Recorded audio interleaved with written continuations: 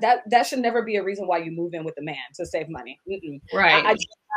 I just know that it's never going to work out. You know what I mean? Because you're struggling, he's struggling, and then y'all just going to struggle together, especially when, like you said, you had the red flags of him never being able to pay his bills on time. You should not have to yell at somebody, scream at them, beg them to pay their rent on time. It's the same day. So if you are listening to this, I want you to understand that moving in with a boyfriend because you want to save money is probably not the wisest idea. I said, how did you wake up this morning? What's up, girl? My name is Rika, and thank you so much for listening to Single You, the podcast. Whether you've been listening for a while or you just stumbled upon me. Hello, I am a certified NLP life coach. Now, NLP, let's get nerdy for a second. It's neuro-linguistic programming.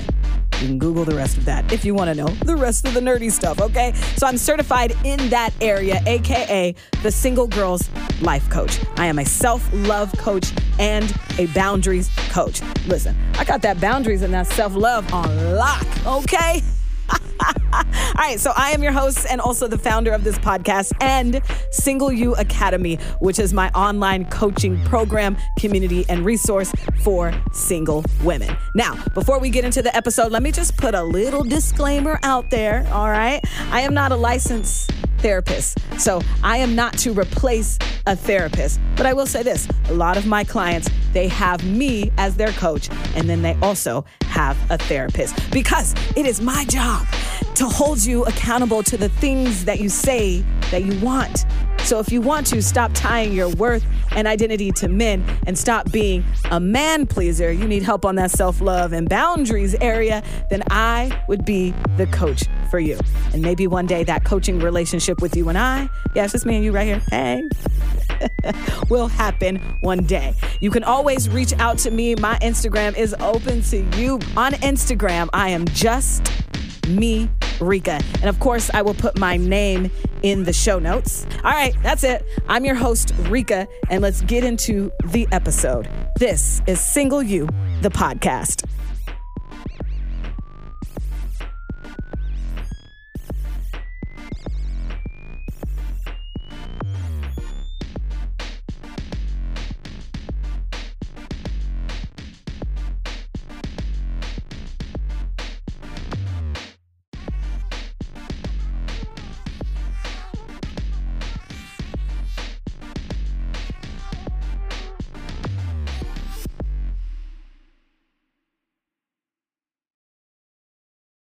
I do have a guest today. Her name is Stacy, and I titled this episode A Cautionary Tale for Women Not Having Your Money Mindset Right Before Dating because of Stacy's story. So Stacy is a woman who's passionate about educating women and their money. Throughout her life, Stacy's life, she has always stood up for what she believes in and questioned everything, okay? As she weaves her own unique tapestry of life, she has overcome many struggles and learned valuable lessons. She is excited to share those lessons with us today around both relationships and money confidence. Here's a tagline for you because I want you to know how this story is going to go and the lesson that you're going to get from it. She's still entangled with her ex-husband who lives in a house and Stacy's name on it. Stacy's name is still on that house, and she's paying for it. Not necessarily financially, but definitely emotionally. So let's go ahead and bring Stacy to the room and let's talk about it. Stacy, hey girl, hey. Hey girl, hey. Hey, how are you on this Monday? I am awesome. Been really busy today helping people with their money. So right, you're right. Glad to be here in real life and everything. And so thank you for wanting to share your story on my platform. And I said this to you multiple times. I want you to know this is a safe space. We are not here to judge you. We want to hear your story and learn what we can learn. We want to take the lesson from you, which I know that's what you want to do. So yes, so you are in a safe space. This is kind of how I want to do the flow of the conversation because we had a conversation off air, not live. And I know that you have been married and then there was a boyfriend in there and then you were married before. So that's kind of the years that we're going to be talking about for you. So let's talk about your first husband, and let's just kind of skip to the divorce. Why did you guys get a divorce? He became an alcoholic after 13 years of marriage. We had 2 kids, and it had to do with his job and 9/11, and he had to start laying people off and closing down locations, and it just took the best of him. And he just on top of other medication he was taking, it just like knocked him over. He just became a totally different person. And I had grown up with a family member who was an alcoholic, and I hated it as a kid. So I didn't want to put my kids through that. And I was basically doing everything myself anyway. So I thought it would be better to leave. So that was in Arizona. Okay. And then we moved back to where our family is in Colorado in 2005. Right. And during that divorce, was that something that you as the woman had to pay for all on your own? What was the financial situation in that divorce? Well, I had stayed home for 10 years with the kids and only been back to working at their school. So for not much money for maybe 3 or 4 years. So I wasn't making that much money, and he was basically supporting us. And, so I filed. Yeah. I tried for 3 years, went to counseling and church counselor and prayer groups and tried so many things. And he just, it's a disease. So it's hard to get over. And of course, at that time, I didn't understand all that, although I was going to Al-Anon, which was helpful. Yeah. Until I heard someone say that they'd been coming for 12 years and their husband was still an alcoholic. And I was like, I'm out. Yeah, you're like, I'm not hanging around for that long. And I want to just mention that again. You said you were going to Al-Anon, right? Yes. Explain what that is, because I know that's a great program for women who are need help in leaving and whatever. So explain what that is real quick. Yeah, it's basically Alcoholics Anonymous for the other family members. So whether it doesn't have to just be a spouse or just for women, it can be a spouse, it can be a child, an adult child, a parent of an alcoholic, So there was people of all ages and, a mixture of tales, but it wasn't about complaining about the person and your life. It was about working on yourself and understanding that it was a disease and that kind of thing. And what they were going through, hopefully in AA. Mine wasn't going to AA, but. Yeah. Yeah. And so in that marriage, you didn't work. You did work. I do believe stay-at-home moms are working, women. You're just not getting paid for it, right? So financially, you were not working. And so leaving this relationship, I assume it must have been a financial burden on you. Well, I moved home with my parents. Then there we go. Yeah. Mm-hmm. Yeah. Yeah. They had a big enough house and told me to come home, to them. And that was great. I lived there for 1.5 years. Mm-hmm. So my father had leukemia. He actually passed away 5 weeks after we moved home. Oh. And so I was a help to my mom as well. We kind of helped each other. Yeah. So that was good. Yeah. And so what do you wish that you had maybe done differently in that marriage to, I guess, give you a better financial launching pad when you got out of that relationship? Not that we prepare for divorce. You did not prepare. No. We're not like, oh, I'm getting married and I can get a divorce. You didn't think he was going to become an alcoholic. Yeah. But now that hindsight is 2020, have you ever had moments where you thought about okay, well, probably should have done this differently? One thing was I was buying all the groceries and he would want me to buy a carton of cigarettes and his handle of gin or whatever. Yeah. I did quit doing that after a while and told him he had to go buy his own stuff, which he got really upset about. But that was something I learned in AA.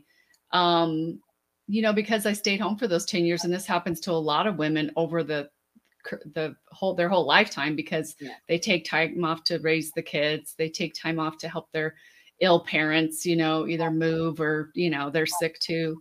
And so that was 10 years with no Social Security going towards my future, or no retirement fund or anything like that. And so not only were you getting paid less money, sorry, I'm going off on a rant. No, we're getting paid less per hour, and then we're working less, years than men. Yeah. And then when we get to retirement, usually they want us to retire when they are retiring, and usually we're younger. So it's just kind of a mess. But anyway, Yeah, I wish one thing was he didn't sell the house, but his dad was a realtor and he calculated like how much my half would be if they did sell it. And he paid me $16,000. And I wish I would have done something good with that money, but I basically just over time blew it, Yeah. So I wish I would have saved some of it or invested it, and, saved for a down payment on a house, something like that. But I didn't. Yeah. So. Yeah.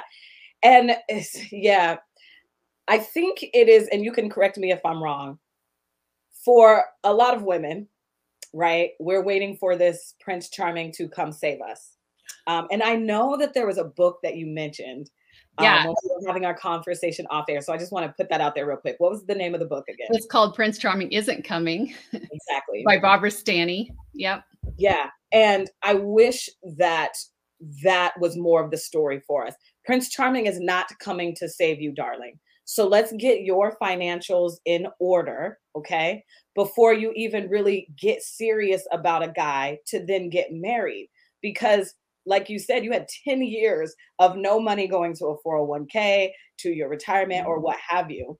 And I know that you're 54 now, and 10 years of money, I'm sure, would have put your trajectory would have been further right than where you are today. Do you feel like? Yeah, for sure. And also I did get half of his 401k. My lawyer came up with that. Oh, wow. So I wouldn't, most women don't realize that that's something that they can ask for in a divorce. I did forego asking for spousal support. I did get child support, obviously, but I only did that because the kickback for me was that he would let us move out of state with the kids. I left, I had full custody of the kids. So, I didn't get spousal support, but I did get child support. So. Yeah. And you know what? This is the question that I always ask every guest. Usually I ask it first, but I wanted to just jump right in. So I'll ask you this. Did anybody ever have a conversation with you about like what makes a healthy relationship versus an unhealthy relationship? No. Yeah. Basically it was, you're there to serve him. You try to make him happy. You have the dinner on the table. I mean, this seems so stupid now, and I think I tried to do that in my first marriage. Yeah. It was like, I've got to be the good little wife and, Yeah. So, and it's interesting to me that, you're 54, so you're a little bit older than me. You look good, girl. But I feel like we're still getting that message. Like you are there to just like be his everything, right? And be his peace and things that they say on the internet. Well, y'all need to be his peace and whatever. But again, we get into these situations thinking, oh, all I need is a man with money. It seems like he had a great job and you thought that you would be taken care of forever. Yeah. And he was 8 years older. So I think that was I was 20 when I met him.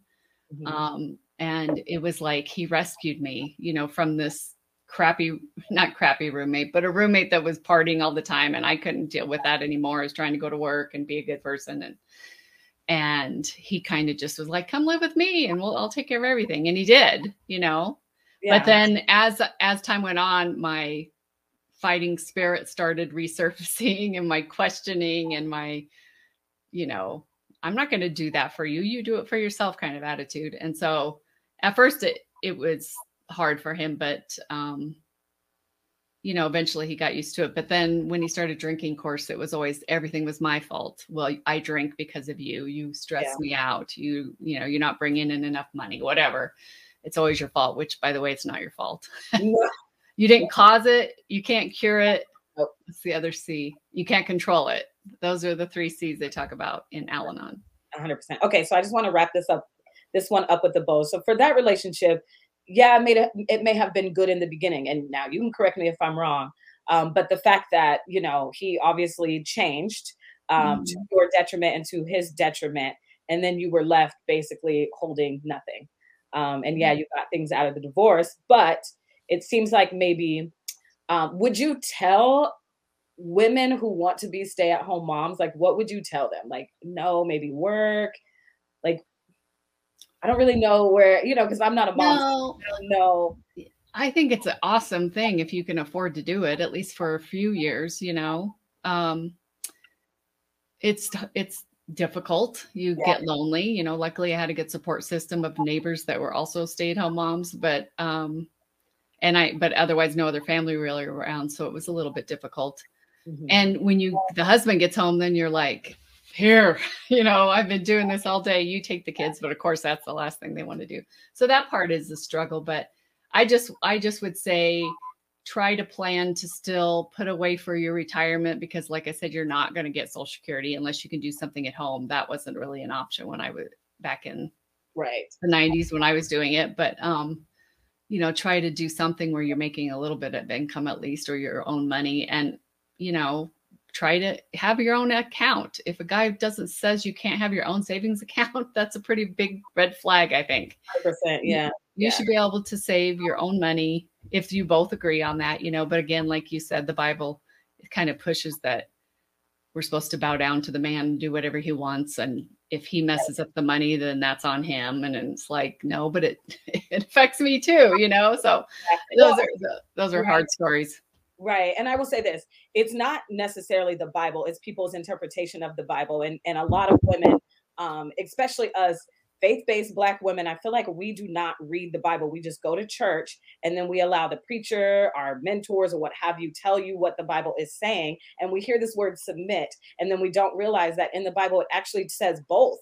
Like, wives submit to your husbands, husbands submit to your wives. Like there's an order to this, and husbands need to be doing something that is very detailed and particular throughout the Bible for a woman to actually submit to them. I don't just have to submit to you because you're a man, but that's what they teach us. Like, oh, well, he's the man, so he's the leader. But no, it's like, and that's why I do encourage my listeners for sure. Like, you really got to get into the Bible and read it for yourself and stop letting society and these preachers tell you what submit means. Okay, so now so you get the divorce and you move back to Colorado, and I know that you meet a man, right? And so let's talk about that relationship, because I know that was definitely rocky and something that you should not have been in. Hindsight is 2020, right? Right. So tell us that story. Why do you believe that you fell for him? And then why do you believe that you shouldn't have been in it? So it was a friend that I had grown up with, and he had been coming to visit my dad when he was ill. Of course, I wasn't living there, you know. And then when we moved there, he would still come. And of course, he was my age and I'd known him my whole life. And it was like, just a nice, refreshing, somebody different to talk to as a friend. But his dad had passed away from cancer as well, like 5 years before. So we had a lot in common. And after my dad passed away, I said to him, I just got to go do something. Like, I've been staying at home. I didn't get a job. I just stayed home and helped with my dad, and then all the funeral stuff and cards and everything. So we went out, and I think I wasn't thinking of it as a date, but he was. And then he kind of like made it more romantic, and, he didn't try anything or do anything serious until my divorce was final, but he seemed like a good guy. I trusted him. Obviously I knew him, and my kids knew him. And so it was fine. But then I had to jump in here real quick to introduce you to Single You merch. Yeah, that's right. Single You, the podcast. We have merch now. Yeah, because affirmations, they can be on something better than a Post-it note on your mirror. Yeah, how about affirmations on your couch in the form of a throw pillow, or on your bed in the form of a throw pillow for encouragement? SingleU.shop for you to buy the Single You merch, okay? You deserve it for picking you and breaking up with him. Christmas, New Year, Valentine's Day. Oh, totally your birthday. Your best friend or your best friend's birthday. Simply because you want to encourage yourself, you want to encourage your best friend on any day that ends with Y. You can shop Single You merch right now at singleu.shop. The link will be in the show notes. The throw pillows, what do they say on them? One says happiness over history, another happily single, and another one says, sis, don't do all that healing just to date another broken man. Hashtag stay sharp. Yeah, that's on the pillow. And lastly, singleness is not a punishment. The throw pillows are available right now, just in time for Christmas. More to come, but do your shopping right now at singleu.shop.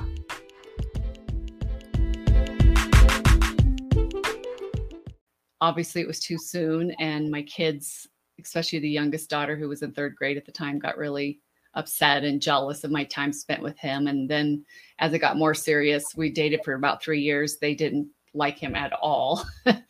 And so it was this constant, do you give in to your kids and listen to them? Or you just like, no, this is what's going to happen. I don't care what you think, kind of thing. And and then after a while, nobody liked him in my family and he didn't like anybody else. And it just became really, really negative.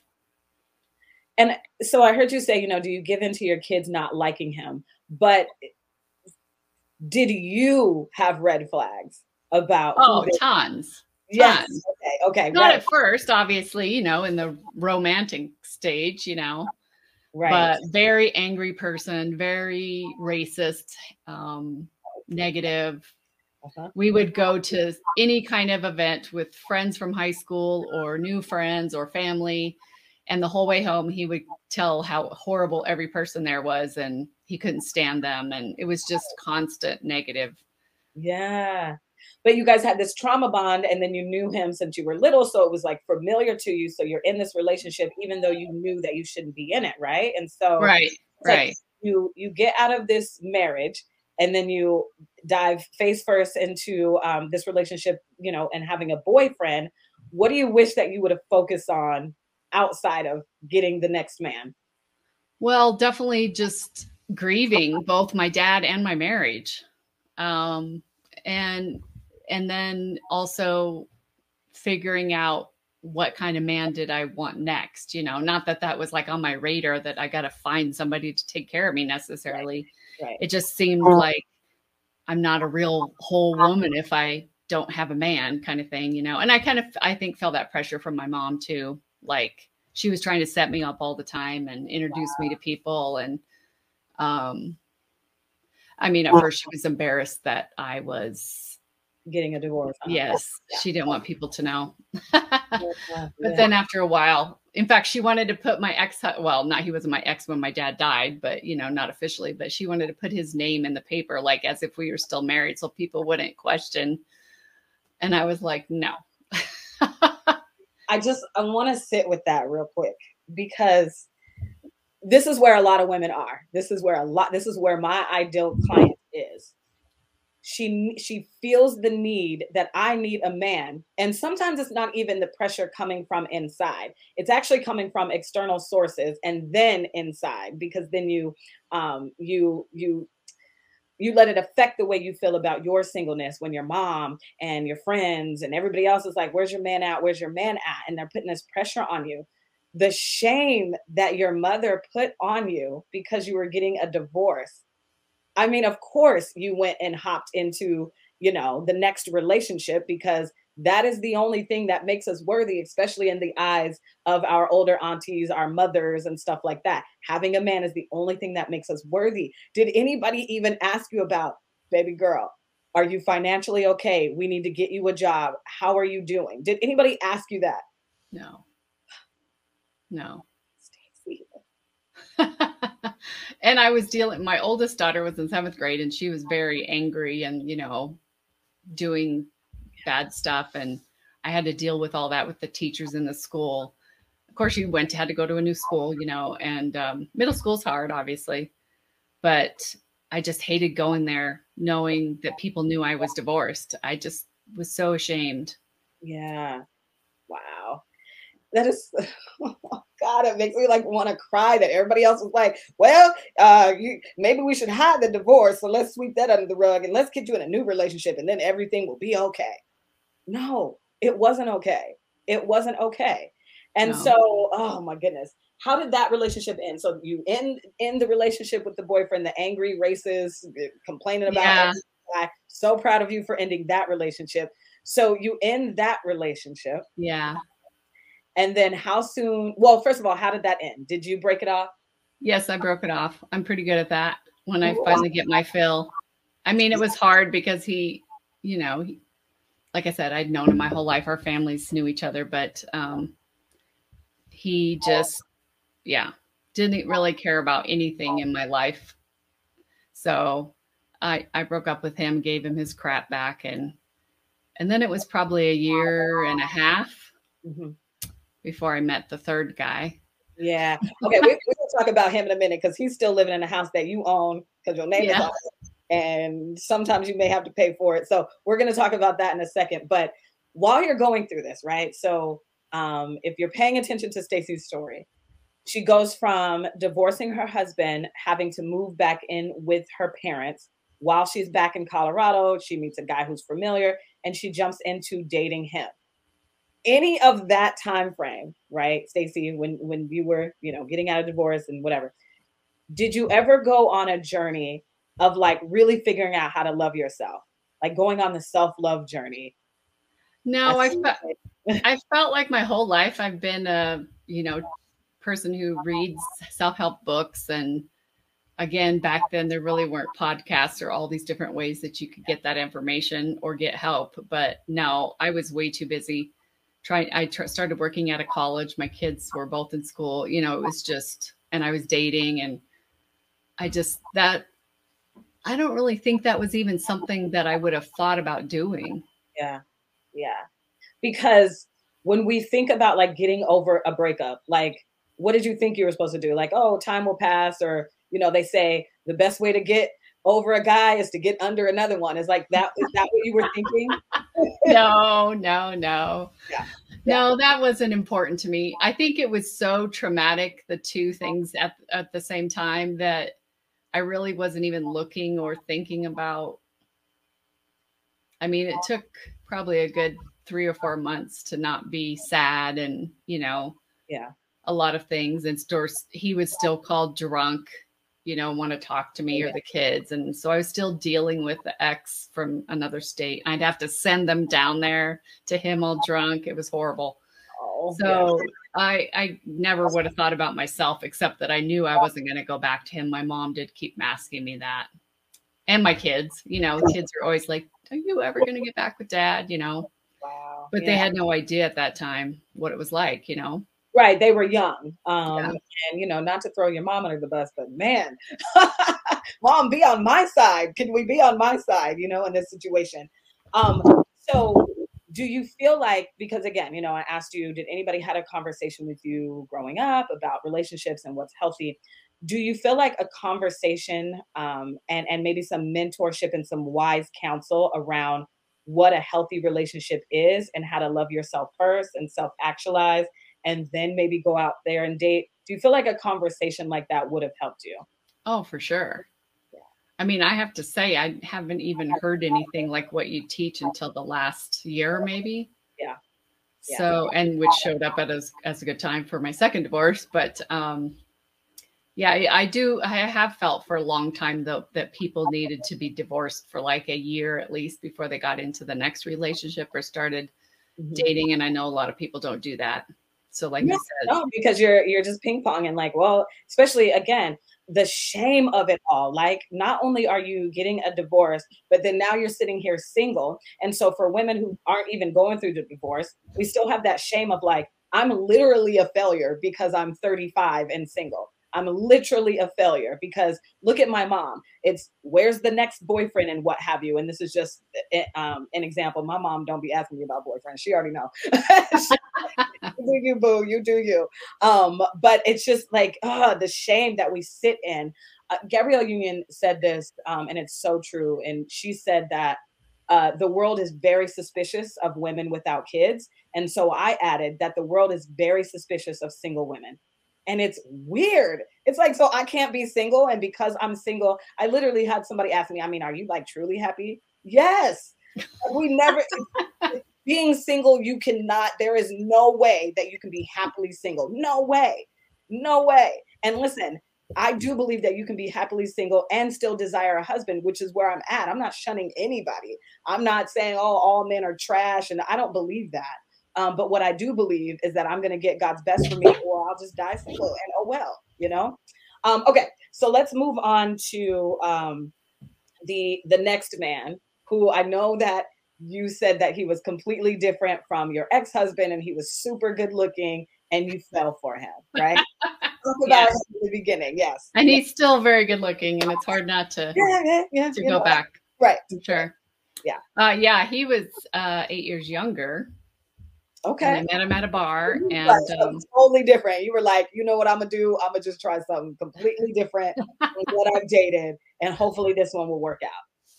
Yeah. The only criteria really was that I wanted to have passion for this person, because with my first marriage, I felt like we loved each other and we cared about each other and everything was good, before he started drinking, but there was not like this passion for him. It wasn't like, oh, I just can't wait to see you or be with you, And so, we met at a bar, instant liking each other, found out we lived actually like 5 blocks from each other in the same town. Yeah. But of course I didn't know him growing up because he was younger than me. Our kids knew each other. They were in middle school and high school at the time. Yeah. He was still married, but basically had been, just kind of living in the same house, but not in a relationship with each other. But so that was probably my first big red flag, because I was just about to say, we're not going to bypass this. He was still married. Yes. And they were living in the same house too. So yeah. And what was he saying about their relationship? Well, he said that she had cheated on him many times and left herself. Yeah. And left him, and he'd always stayed and taken care of the kids and taken her back because of the kids, and basically stayed because of the kids, kind of thing. Yeah. So, but when she found out, I think the youngest daughter told him, or, said something, and the cops were called. She was very angry. And, so, lots of red flags. We were from different cultures, and, he got in bar fights and wanted to go to bars all the time, which was something that I mean, occasionally with a group of friends, but like, that's what he wanted to do Friday and Saturday night till it closed. Yeah. And it was kind of fun at first, and my kids were old enough, like I could leave them at home at that time, or, they go spend the night with a friend, but it was exhausting. But man, we had passion. Right. And how well did that work out for you, that passion? Yeah. It wasn't good. Yeah. There was a lot of red flags. I mean, we were both struggling to make households work because we both had 2 kids and we're single. Yeah. But so we moved in together after about a year and a half of dating, and moved I think we had 3 high school kids at that time into one house. And it was quite eventful for sure. Yeah. Lots of feelings and emotions and hormones going around. Right. And okay, so you're dating this guy who you've passed up some red flags and stuff. And so I want to check in with who you were at that time, especially financially. So where were you financially? You were still struggling? Yeah. Okay. Mm-hmm. Yeah. So in the depression part of 2008, I bought a townhouse, which I shouldn't have done. Yeah.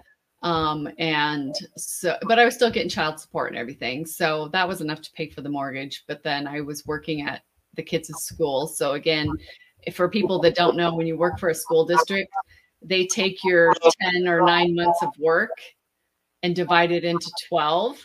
Yep. So you get paid year round and have benefits year round. Yep. So not only are you only making, $15 an hour or something, I was in an office job, then they're also spreading it out over, 2 or 3 extra months. So it was not much money at all. Yeah. And we were scraping by. Luckily we had family to help, but, so yeah, it was hard for both him and I. We were struggling a lot until we moved in together. Right. And so at this point, you had you weren't thinking about, I need to like get myself financially together. Well, I was. I mean, while we were living together, I finished college and got my degree in accounting, and also my life insurance license that same year. I was 48. And so then I started learning more about, investing money and that you should have a budget. I mean, I kind of knew this stuff. I'd always worked in banking and accounting in my life, but I didn't have the degree. Yeah. And so as I started studying it more, what you should help your clients with, I was trying to do those things too. But when the other person in your relationship is, you're begging them for their half of the rent the day it's due, and they're scraping up cash under the mattress kind of thing. And or he lost his job for a while. You know, I just always had a job that had benefits and a regular paycheck, and he always worked for himself. So after he lost his job, and so it was just always tight. You know, with total different ideas on how to handle money. Yeah. And it's almost like he was pulling you down, right? Like, there's a couple of things that I want to point out here is, well, first, do you feel like part of moving in together was the whole save money and share the bills? Do you feel like that's probably why you guys moved in together? Yeah. I mean, I think it helps. Right. But then I feel like there's this like, oh, we like each other. Oh, and I'm kind of broken. So are you. So let's move in together and work it out that way. Right. Yeah. Which you know, probably if we didn't have kids, we probably would have moved in together a lot sooner. Yeah. But that adds a, you know, they've got to want to do it too, obviously, and agree and get along with each other and each of us other parent, you know. Right. And see, and I would advise, like, if when my clients, if they were to come to me and like, oh, this guy, we want to move in together because we want to save money. That should never be a reason why you move in with a man, to save money. Right. I just know that it's never going to work out. You know what I mean? Because you're struggling, he's struggling, and then y'all just going to struggle together, especially when, like you said, you had the red flags of him never being able to pay his bills on time. You should not have to yell at somebody, scream at them, beg them to pay their rent on time. It's the same day. So if you are listening to this, I want you to understand that moving in with a boyfriend because you want to save money is probably not the wisest idea. At this point, what I would have told Stacey at that point in her life is like, no, baby, let's go ahead and get your finances together first, because you've never been financially able to take care of yourself on your own.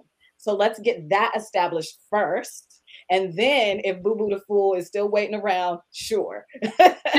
Hopefully at that time he wouldn't be Boo Boo the Fool.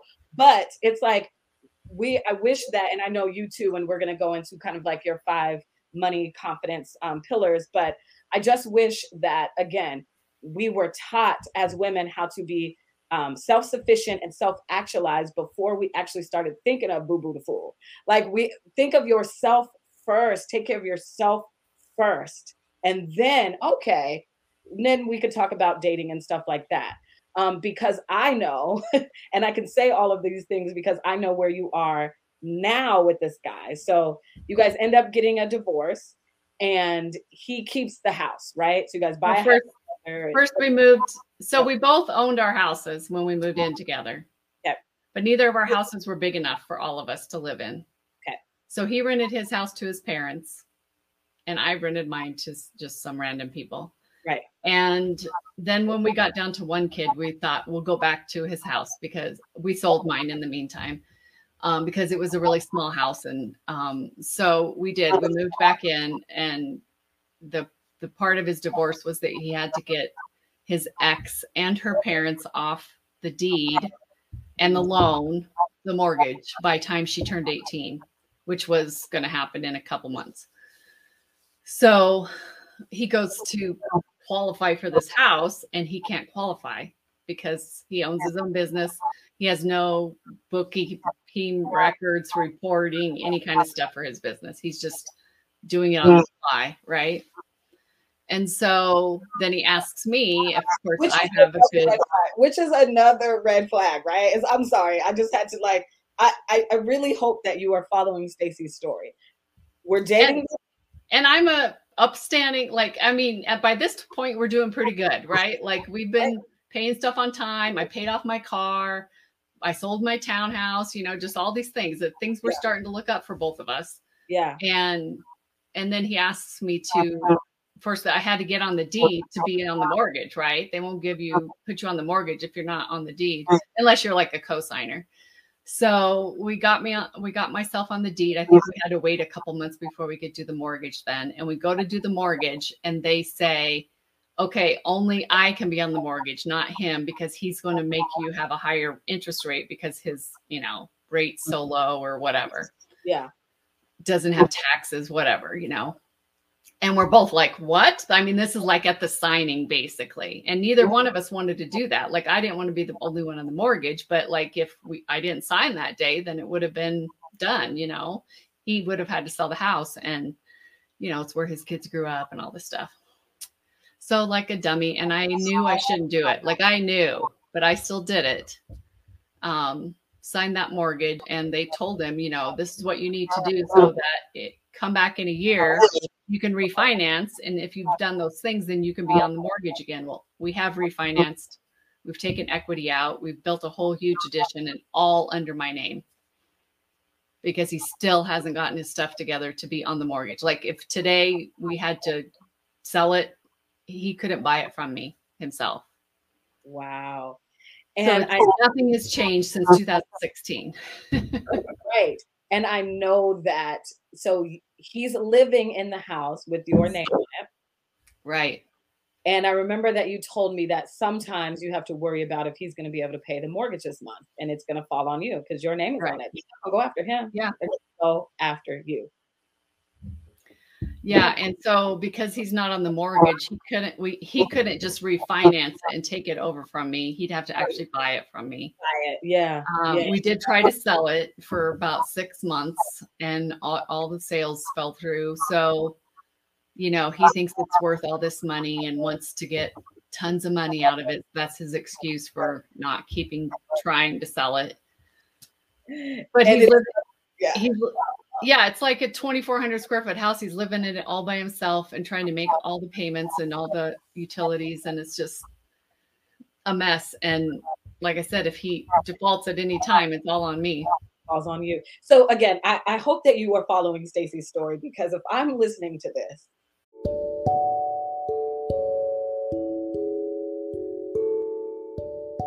so let's say you are ready to learn how to do the work to be happy, single, truly, not performing confidence, not pretending. You don't want to be bitter, and you want tools to do better in this area of self-love and relationships. And you have nothing else to lose. What do you have to lose? You're ready to work on you. You just don't know where to start. You need help to get rid of the shame you have in this area of your life of self-love, relationships, and boundaries. And you want peace. And you want to feel like you can trust yourself again. In that case, I invite you to apply to Single You Academy. You don't know where to start? Start with me. Applications for Single You Academy will be open until I fill 5 more slots. I only have 5 slots left. So how will you be going into 2022? We will review applications on a first come, first served basis. So if you want this, girl, go after it. I cannot wait to be your coach. I am already claiming it. Okay. So thank you for your consideration. I look forward to learning way more about you and how we might be able to help you here at Single You Academy. So go ahead and send me a DM. My DM is always open to you. Send me the word boundaries, and I'll know exactly what you're talking about. Or you can go ahead and click the link in the show notes and complete our application. Once you complete that, you and I will get on a free consultation call, and we will go from there. Okay? If you have any questions, let me know. This is what I'm getting from your story, Stacey. We as women, we hope and we pray that the men that we like will become the men that we see in our head. Even though he has not given you any evidence that he will become that man. No. We hope and we pray. And you probably even, because you said, I knew I shouldn't have done it, but it's his kid's house. It's the house that his kids grew up in. Because you probably felt bad. So you're like, I did. Well, plus it made me feel like, we weren't engaged or anything, even though we'd been together for like 4 years at this point. It made me feel like this is like a more permanent future, right? He really wants to have a relationship with me because we're signing this paper on the house, right? Like that's pretty important. Yes. Look at him. He wants to be with me so bad. He's going to let me put my name on his house. Yeah. He's so bad. And I have to say, when he asked me to move in with him the first time, or when we decided, I was just like, oh my gosh, this guy wants to live with me. Like I was like, because we get excited because we got picked. We're like, finally, This man picked me. And again, he is not showing you any evidence that he's actually a good, suitable husband for you. Mm-hmm. But because you get so excited that you get picked, as you said, we had passion. So, and it's like, again, how well is that working out for us? Well, he's fine. So, you know what I mean? And then we'll also add in some other things. It's great that he owns his own job. He's an entrepreneur. That's awesome. But what does that have to do with him being a suitable husband to me? No, it's great. Yes. But as an accountant, you need to take care of the money, and you can't do cash under the table deals, and you got to pay your taxes, and you got to, all pay your taxes on time. Right. All of these red flags slapping you in the face, because it's about his character, right? Who he is in his entrepreneurial life is who he's going to show up as in his relationship. There's no ifs, ands, or buts about it. Well, and on his defense, I know how he was raised, and a lot of these things were never taught to him. He didn't know any different, right? And so, but I tried, and there was like never a compromise. I didn't know what I was talking about. And right. So, because I want to say this about that comment. Oh, well, I know how he was raised, but it's not your job to raise him, right? You have 2 kids, you raise them. You know what I mean? So I want, again, you listening to get that point. I'm no longer falling for sob stories. I'm not here to help you with your insecurities. I'm not here to teach you things that you should know. And I'm 38, you're 54. As 35 plus old men, you should know how to pay your bills. You should know that you have to pay your taxes. We're not 22 anymore. We're not 15, right? So again, I hope you are following Stacey's story and getting the lesson, because now where you are as a 54-year-old woman financially, I know that when we talked off air, you said it's not the best, and it's a lot of it is because of the choices that I made with men. So talk about that. Well, when I left, was about a year and a couple months ago. I left as our divorce was going through the process. It was really slow last year because it was COVID time and courts were bogged down. But we were selling the house. So I thought, well, the house is going to sell. And I moved out before it had sold. So he was, of course, complaining. And so I paid half the bills still, just like I was when I was living there, and paid half the bills when I moved in. I live with my older daughter. We share a house. So I did that for like 5 months maybe, and just went in the poorhouse. I also lost my job during that time. Actually, we'd only been moved out about 4 weeks when I lost my job that was paying like $80,000 a year at the time. And so all of a sudden I'm on unemployment, have no health care. I'm trying to support 2 households. Yeah. And, like I said, the thought that it didn't sell was just, we never thought that would happen. So here we are getting ourselves into another mess.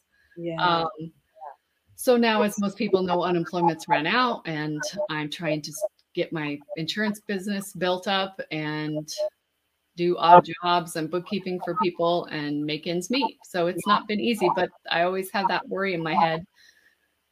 You really do need that emergency fund in case something comes up, in case, he could get COVID and not be able to make the rent because he works for himself, right? Yeah. He can't go to work. So there's so many reasons that something could happen, or get injured in a car accident, or. Does he feel any like, oh, I'm going to try to help you? Like, what is he saying? Or is he just riding off into the sunset? No, he wants me to fix everything all the time. He wants me to find cheaper homeowners insurance, and he wants me to try to, refinance. But obviously I'm not in a position, since I work for myself, to refinance the house, which would lower the payment. Right. Right. It's, and he constantly wants me back. So I have to say, out of the 3 guys, he's the only one that I didn't hate and loathe when I left. I still care about him. I still see him because we own a house together, and still live twice a year. And Stacey, I'm pretty sure you have arrived at the place where I'm not going back. No, but there's something that you said earlier that, even though nobody had a conversation with you about what makes a healthy relationship versus unhealthy relationship, but you were into reading self-help books. And it goes back to what my mentor says. So my coach is Pastor Darius Daniels, and he always says, people can be full of inspiration and full of ignorance at the same time. Because you're reading the books, you just don't know how to execute what you're reading into your real life, right? Yeah.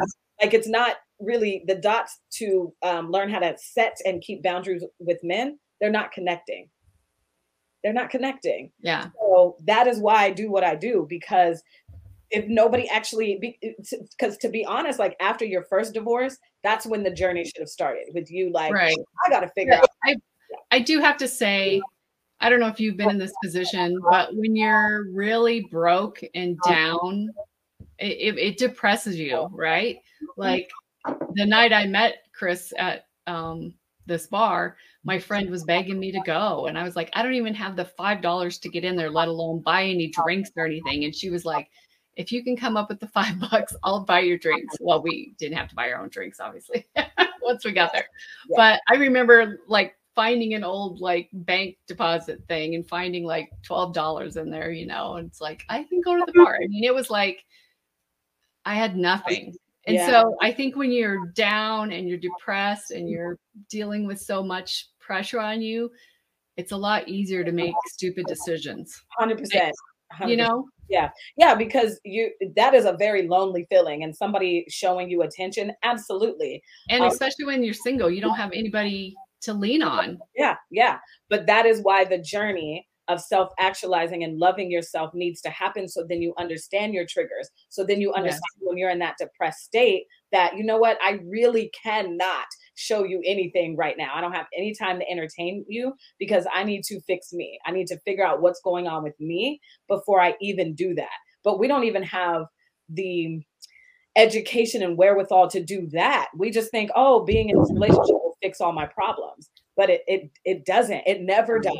So again, I hope that you are following Stacey's story, that she is right. When you hit that rock bottom and you are super sad and super lonely, and it doesn't even have to be financial rock bottom. It could be emotionally rock bottom. We as women, we are very emotional. Or health.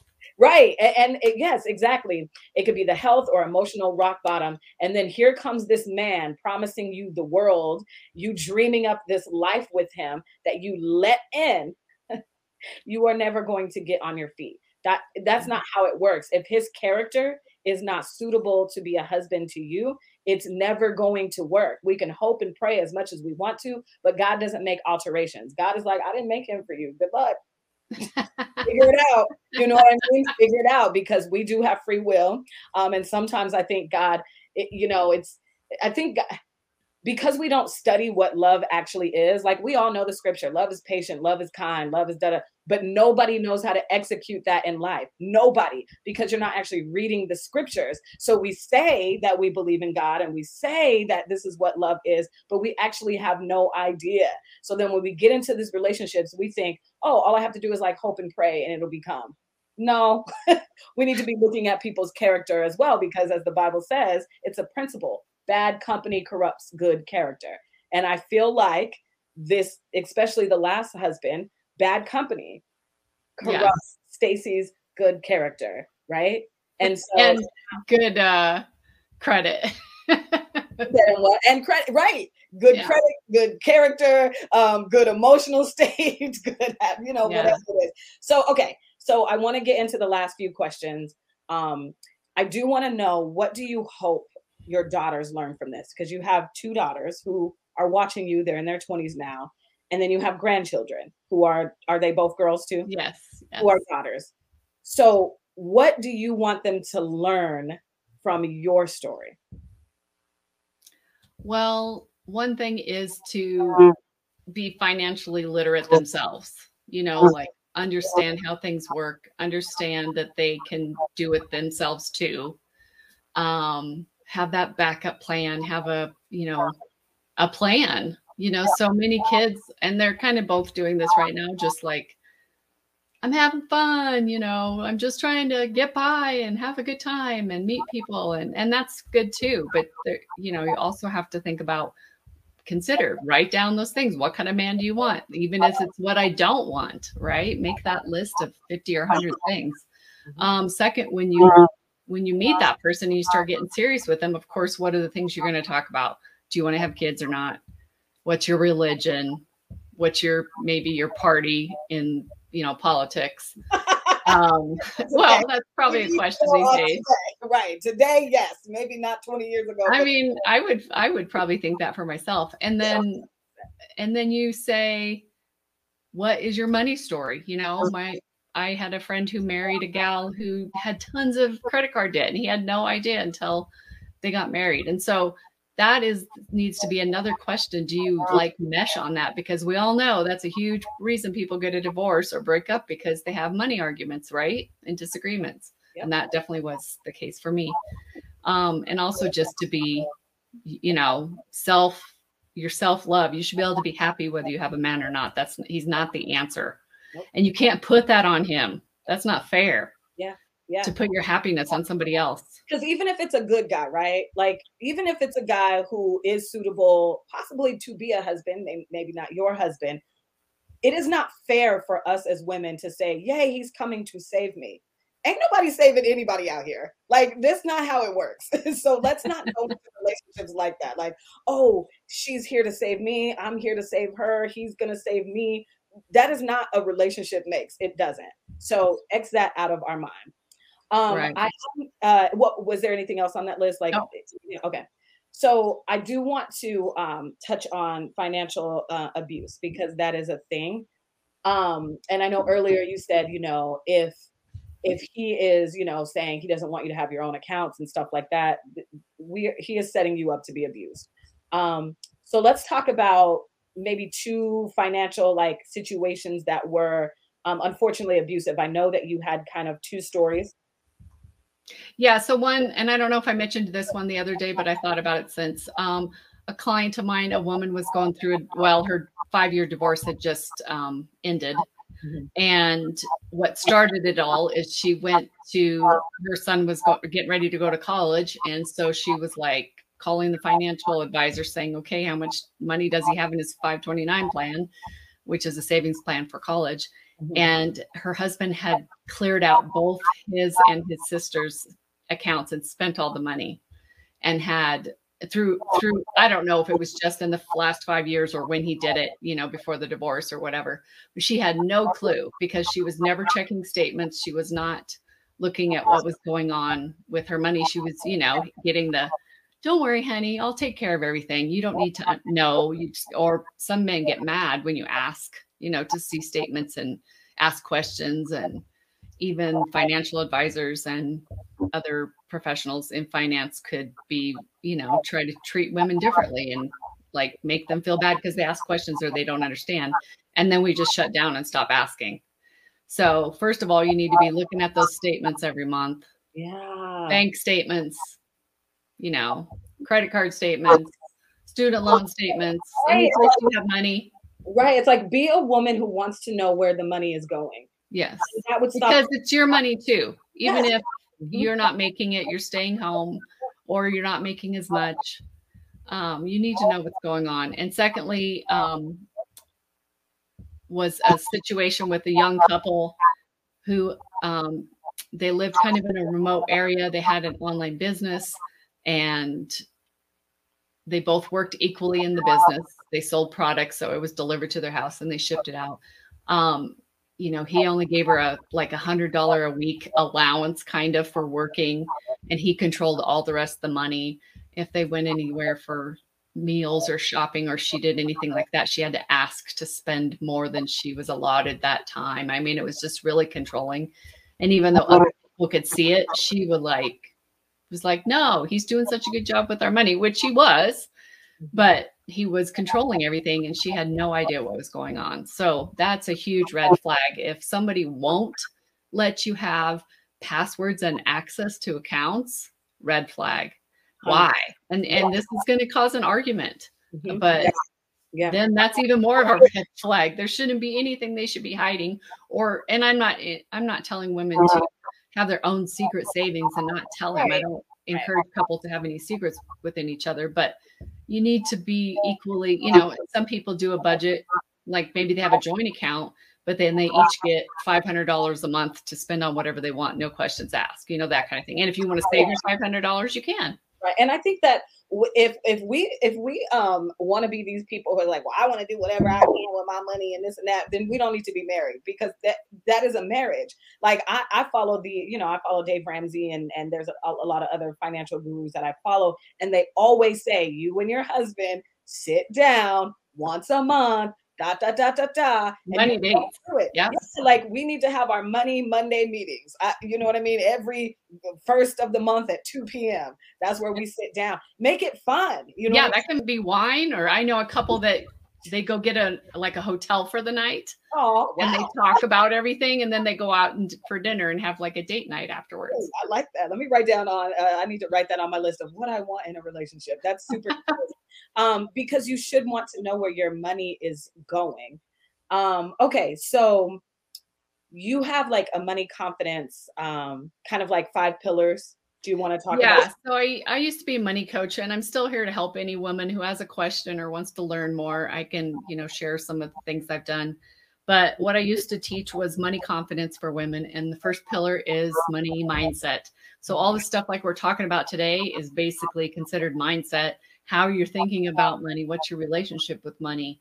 And it all kind of started when you were growing up, and just, did your parents fight? Did they get paid once a month and then go blow it all in the first week? Yeah. And then you were scraping by the rest of the month, or maybe your parents had lots of money, or maybe your parents take care of all your money and, give you money and you don't have to worry about it all. I mean, there's just so many aspects to it, but you can choose what you want it to be. And then the second pillar is tracking your money and making a budget. Like there's mint.com or YNAB, which stands for you need a budget.com. Those are both free platforms that you can link to your checking and savings and credit cards, and it'll show you what you're spending your money on and kind of see where you're at. Because if you don't know where you're at, you're working so hard to make that money and sacrificing time away from your family and time doing what you want to get that paycheck, and then you're just ignoring it. Yeah. I mean, besides paying your bills, you got to save, you got to invest, you got to see where your money's at. Don't just waste it all. And then at the end of the month, you have nothing to show for all your hard work. The third pillar is savings and investments. So just making sure you have that emergency fund and other kind of savings that you need for college or different things. Fourth is paying off debt. So making a plan to pay down your debt a little extra each month. I know that's hard when you're a single person, but you can take on extra things. There's so many things you can do online now, or sell stuff, obviously. Right. And then part of that is to cut back on the emotional spending where you're buying things on credit, like using a credit card or, getting a loan when you buy a stove at Home Depot or whatever, financing it. And then the fifth thing is just educating yourself. There's so many ways online. Pursestrings.com is a good one. There's so many things, and that's just for women. Lots of information on there. So don't make the excuse that nobody ever taught you, because nobody ever taught me either. Nobody ever taught Rika. Yeah. You need to do it yourself. You need, just like you're learning about having a good relationship with yourself and with others and being single, you need to learn and educate yourself about money. And I can help anybody with that. So if you want to reach out, I'm here. And I love how you said, don't make the excuse like nobody ever taught us, right? At this big age that we are, everybody who, you know what I mean? Like my clients are 30 plus, professional women. We're grown now, and we need to be intentional. Let me start over. We're grown now, and we need to be intentional with where our money is going, especially with where our heart is going. We need to pay attention to those things, especially if you deem yourself a faith-based woman. The Bible says, guard your heart. And we run around here saying all of these scriptures, and I want a God-fearing man, and this and that, and da-da-da. And we have no idea what it means. You know why? Because we don't do any studying. The Bible also says, my people perish from lack of knowledge. So if you are lacking knowledge in an area, don't you think it's time to actually educate yourself in that area? Because wherever you are ignorant is where you will suffer. Whatever lane you are ignorant in is the lane that you will suffer in. Go ahead, Stacey. It also says wherever your wallet is, basically, is where your heart is. Yes. So if you're spending all your money on going out and partying or clothes, shoes, your house decorations, is that what you idolize, right? Is that where your heart is? Or is it, that's just a scripture. So no, you are absolutely right, Stacey. If you're spending money on things, on outside things, it lets you know that you are a woman who holds value in that. Like I need to, make sure my eyebrows are waxed, make sure my face is beat, get me the new red bottoms or the Jordans, because I'm a tomboy, and get all of these things together so then I can attract a man And then once I attract that man, I am now valuable. When that's not the thing that makes you valuable, honey, you were born, right? And so God already knew you before he formed you in your mother's womb, which means he knew you, which means you are already valuable. He already made you whole, right? And so seeking outside things to make a man pick me, I don't want you to be that woman. I want you to be a woman who holds yourself accountable to the things that you say that you want. So what I find in my line of work and being the single girls life coach and helping women learn how to set and keep boundaries, they'll come to me and a lot of them cannot afford me because they have so much credit card debt because of all the things that they were spending money on that made no sense, that actually didn't add any value to your life. And men. And I'm talking about my old self as well. I have the whole story of the $10,000 boyfriend.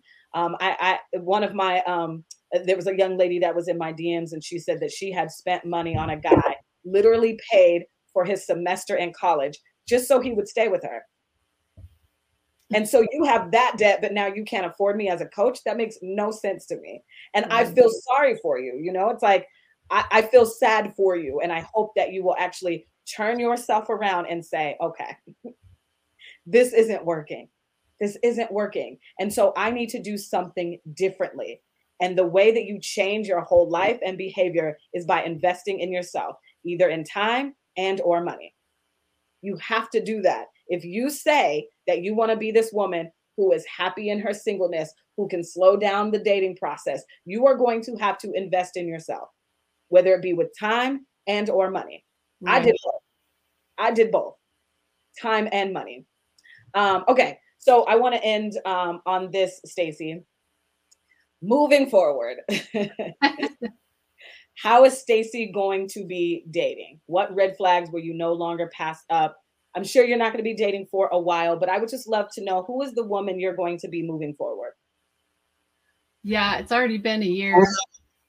Well, you're totally divorced, I guess.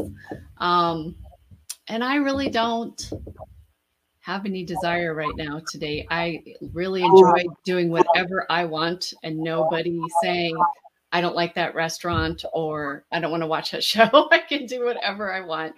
Yeah. So I'm really enjoying that. And I don't know if I'll ever actually get married again, but definitely someone I feel that is more emotionally, financially stable than I am, you know, just like a little has done the work to understands why you would want to do that work, understands dealing with mixed families. Obviously, you know, we would probably both have kids and grandkids and goes to church. Yeah. I've never had one of those. So I'd like a man, which is crazy. I've gone to church my whole life, but I've never had a man that goes with me. So yeah, that's definitely important. Make sure with the goes to church, watch for his character though. Like true. Trust me. I've had my last two went to church, but baby, they wasn't anything. Okay, so I will leave you listening with this question. Okay, after hearing Stacey's story and hearing this podcast episode, I want to ask you this question. When you say he gotta make money, I need a man who makes 6 figures. He got to be a high value man. Why do you say that? I want you to think about that. Why do you say that?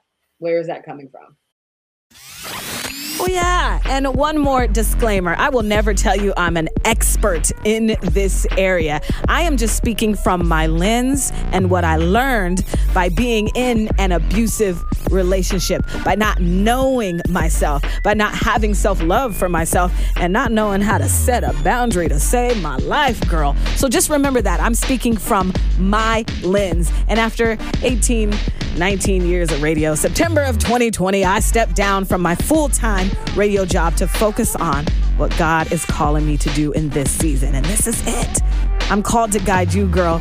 I'm called to guide women who need to hear that singleness is not a punishment, and you are worthy regardless of your relationship status.